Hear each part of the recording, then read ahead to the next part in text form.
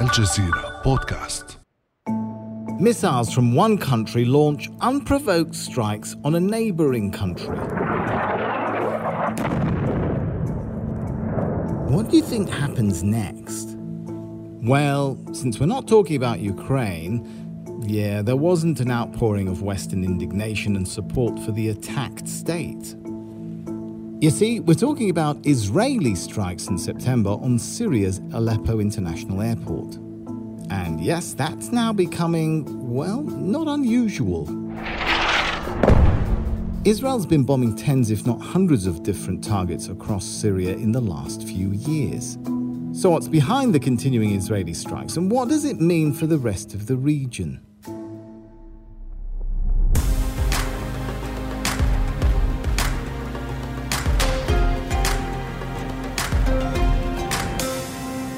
Hello, you good souls, and welcome to the Essential Middle East podcast. I'm Sami Zaidan. Well, let's discuss all of this now with our guest.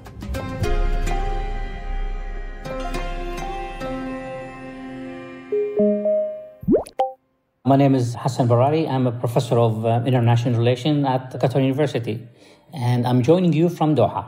So let's start with the first obvious one. Why is Israel bombing Aleppo Airport? Well, Israel has been bombing the Iranian targets in Syria for a long time. Breaking news at this hour, the Syrian military says that the runway in the Aleppo International Airport is out of service as a result of an Israeli airstrike. Here it was talking about 10 years, and every time they spot something that is threatening to them or threatening to their concept of security, they just go ahead, and I think they have the backing of the Russian as well. So it sounds like the Israelis are not really targeting Syria, or they're targeting more Iranian influence in Syria, right? Of course. What I want to say is that the Israelis have targeted the Syrian like years before, but here the intensity, the number of strikes against the Iranian targets are unprecedented. They've been targeting now for probably 10 years only Iranian targets because they want to prevent the consolidation of the Iranian presence in Syria. And they wanted to prevent the Iranians from transferring all kinds of missiles to their proxies in Lebanon. Here I'm talking about Hezbollah, especially when we talk about precision missiles. This is a very threatening and alarming for the Israelis. Moving on, Israel allegedly struck the Syrian coastal city of Tartus. The targets, according to reports, they were Iranian sites in Syria, an air defense system and a radar station. And it's emerged that all these reportedly situated near Russia's main naval base in the area. Interesting, the shift that's going on. Is there also a shift going on in what Israel's targeting? Whereby, they're not only striking warehouses now, but on wider infrastructure like runways. Yeah. They've been engaged in a shadow war. They even sabotage nuclear program. They assassinate nuclear scientists. They also launch cyber attacks against the Iranian facilities inside Iran. So for the Israelis, it's all permissible for them to strike in Syria and Iran, anywhere. So the shift by the Iranians, I think it has to do with the fact that they want to evade or even outfox the Israelis. But the Israelis have been watching them closely.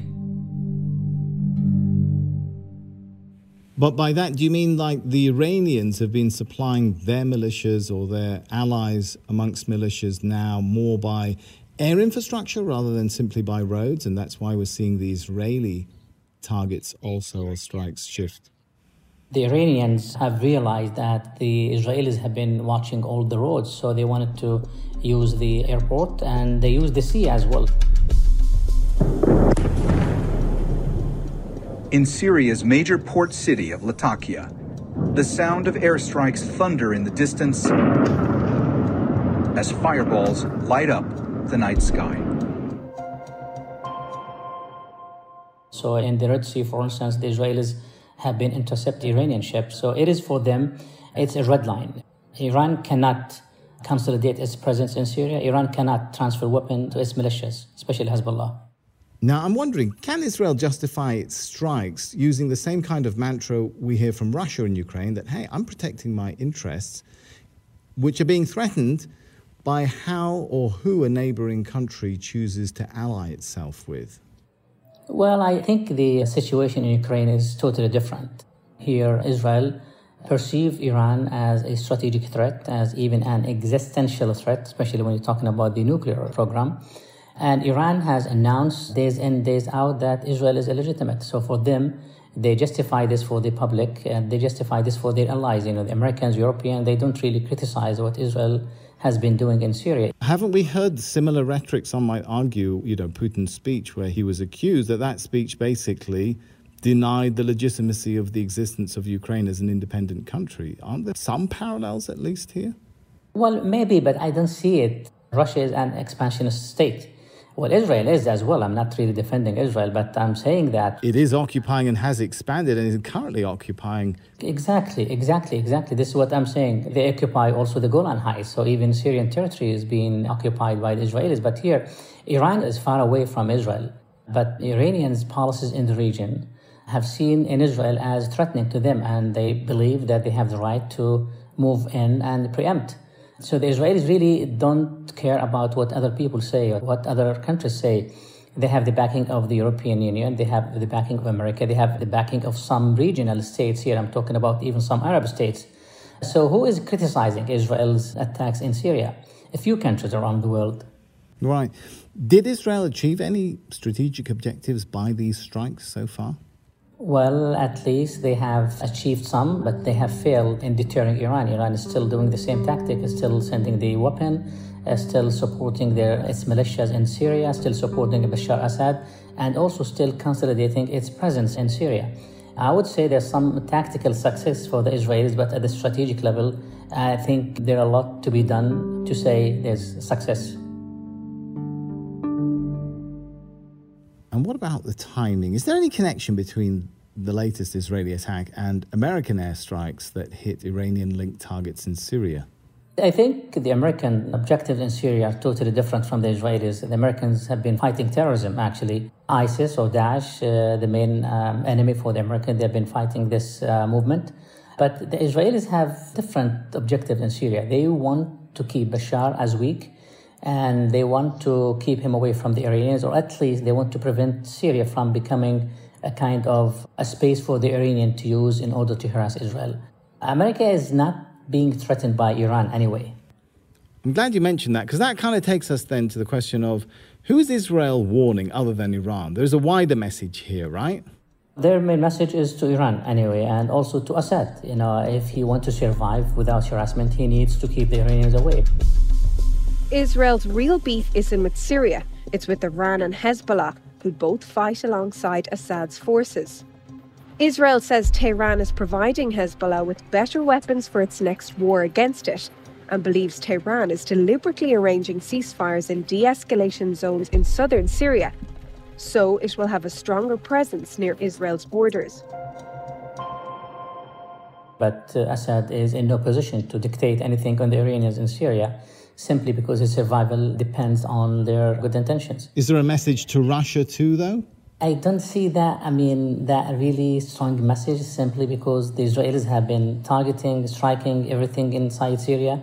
I think with the blessing of the Russians. The Russians have the missiles, they have the capability to harass the Israeli Air Force, but they are not doing that. I think they take advantage of that. They wanted to make it even difficult for the Iranians in Syria. There's a kind of competition between the Iranians and the Russians in Syria. This is obvious, and everybody is taking notice of that. You make a good point there, Professor. Well, we've got to take a break now, but we will be back in a moment.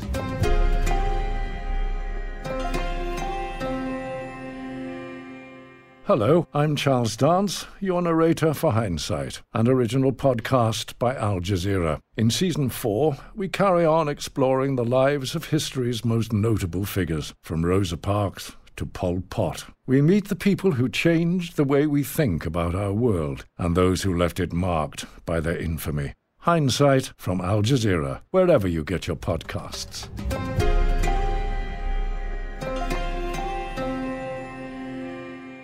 And are we seeing an uptick in Israeli strikes? I think there were 2 at least in September. Is it linked to developments, to progress in those talks for a resumption of the Iran nuclear deal? I don't see the link. The Israelis have been using in a diligent way, in a systematic way, has been using their air force and missiles in order to target the Iranians, regardless of what is happening with the talks, because They've targeted this before even the 2015 agreement and after that, and after Trump withdrew from the agreement. And they continue doing the same. Every time they spot anything that would endanger them, they just move quickly. The deal has its own dynamics. The Iranians have set some demands on the Americans, and the Americans said no. And that's why it's not really working these days. Right, but the Americans want to go ahead with a deal, regardless of what, Israel does in terms of strikes. Is that what we're saying, basically? Yes, of course, but without the Iranians' demand. The American wants compliance for compliance. But the Iranians put two conditions. One of them has to do with the guarantees. But the Americans said those are not really part of the agreement in 2015, so they don't want to give Iran any way out of it. If a deal does happen, how will that impact this pattern of Israeli strikes on Iranian targets if Iran, Iran and Washington have made up somewhat? Well, I think they're going to upend these strikes because the Iranians will have a lot of money, because the deal would give Iran like tens of billions of dollars. And they can use this in order to support and prop up their own militias in Yemen, in Iraq, in Syria, in Lebanon. And this is why the Israelis are not happy with the deal. It's not because the nuclear aspect, it's because it sets Iran free to continue its regional project. And this is where the problem between the Israelis and the Iranians. I think things will continue as they are happening right now. And if we look at what Israel is hitting and the sort of targets we believe or we think they're taking out in warehouses and stuff like that, is this about maintaining Israel's air superiority? They don't want too much rockets ending up in the hands of groups like Hezbollah. Of course, this is one of the problems. That's why they've been targeting the Iranian targets in Syria, even before the Arab Revolution, the Arab uprisings. In 2006, 2007, 2008, every time they spot any movement and shipment of weapon into Lebanon, they moved in quickly and they destroyed the targets and the convoys. This has been a policy adopted by the Israeli government, regardless who is in power, whether Netanyahu, Bennett, or even Lapid. And that range of targets, geographically, is spreading, right? What does that tell us about the spread of Iranian influence in Syria? Iran has a huge influence in Syria, and needless to say that without the Iranian intervention, I think Bashar Assad wouldn't have survived. So he is in debt to the Iranians. He can do anything he can to really deter them, and they have their own men in the ground at the same time. Does that mean that their network of influence has spread wider in Syria? Because we used to hear about Israeli strikes primarily on Damascus and the northwest of the country, and now you hear about it, like we're saying, in Aleppo, coastal areas and so on. Well, they have their own militias everywhere, like in the south even. This is one of the problems for Jordan as well. And also in the north, around Damascus, particularly in the way to Lebanon, because they want to link with Hezbollah. Is this because of the war in Syria? Is that why Iran's influence and infrastructure has grown? Yes, of course. The war gave them the golden opportunity in order to invest in their military infrastructure in Syria and also to link deeply with their own militias and proxies. So it doesn't sound like these Israeli strikes have really disrupted Iran's ability to supply and arm its allies then. Exactly. It's to embarrass them, to prevent them from positioning themselves in Syria. They have a problem with any consolidation of Iranian presence in Syria, and they see all these militias as tools. So they hit the tools, and they try to hit Iran inside. We have seen a lot of attacks. They sabotage the nuclear program. They assassinate even nuclear scientists. But also the cyber attacks in the sea. They have been targeting Iranians everywhere. As I told you, it's a war between the war from the Israeli perspective. They've been engaged in a shadow war where everything is legitimate for the Israelis as long as it serves their own perspective of national security. Got to ask the question then, how much influence does Iran have in Syria right now? Like, do they ultimately call the shots? What about Russia? What about Bashar al-Assad? Well, I think they call the shots because they're stronger than the Russians on the ground. And I think now with the war in Ukraine, so the Russian influence... They're kind of distracted. ...has declined, and this would be translated into a more Iranian influence. Now, Bashar knows pretty well that the Iranians are on the ground to help him, not the Russians. The Russians have done their duty, they've done their job, but now they have a bigger problem in Ukraine, especially with the latest strategic setbacks of the Russian forces. And I know we're talking a lot about Israel and Iran, but there is a bigger struggle going on, right, that involves Saudi Arabia, the UAE, being seen at least to be on the same side as Israel versus Iran, right? Of course, yes. And that's why all the normalization agreements between Bahrain, Israel, United Arab Emirates, Israel, because it's actually not only normalization, it's way more than that. It's even alliance. Because the source of threat is Iran for all these countries, including Saudi Arabia. What about the world superpowers? You know, obviously the US is on Israel's side. Yeah. Russia, is its position, okay, go ahead and hit Iran? They're supposed to be allies with Iran in the war. Well, in Syria. I don't think that Russia is a superpower anyway. Russia has its own problems, regional dominant power, probably in part of Europe. It has really too much on its plate. Now it has Ukraine, especially with the setbacks. I don't know how Putin's going to handle the whole situation. I don't think that he has enough time in order to support Iran. But can Israel make strikes without notifying Russia? There's supposed to be a deconfliction, I think they call it, mechanism, right? Well, they use the friends-enemy code, I think, and they target Iranian with the blessing of the Russians. So if the Russians want to turn against the Israelis, they're going to have problems in flying over Syria. In this case, I don't know what's going to happen. Israel would continue and probably destroying the Russian missiles, or they comply with Russian presence in Syria. So it remains to be seen. I really don't know what's going to happen. Russia removed its S-300 missile defense systems from the area in order to bolster its own forces in Ukraine. But by doing this, Israel was able to swiftly take advantage. The Meisaf and Hama areas, which were targeted, being the primary center for Syrian and Iranian production of rockets and precision-guided missiles. But it sounds like you're saying there must be some level of Russian complicity then, or at least turning a blind eye when Israel strikes in Syria. They did all the time. I think they're going to continue doing this simply because the Israeli strikes help Russia actually have the upper hand in Syria. Well, how do the Iranians feel about that? Aren't they turning around to Moscow and saying, hey, hang on a moment, we're supposed to be allies in the war in Syria? I think there's even reports that they may be helping Russia in the war in Ukraine too with drones. I think they did in their meetings, but at the same time, I don't think it was or it is in the best interest of Russia to have a war with Israel.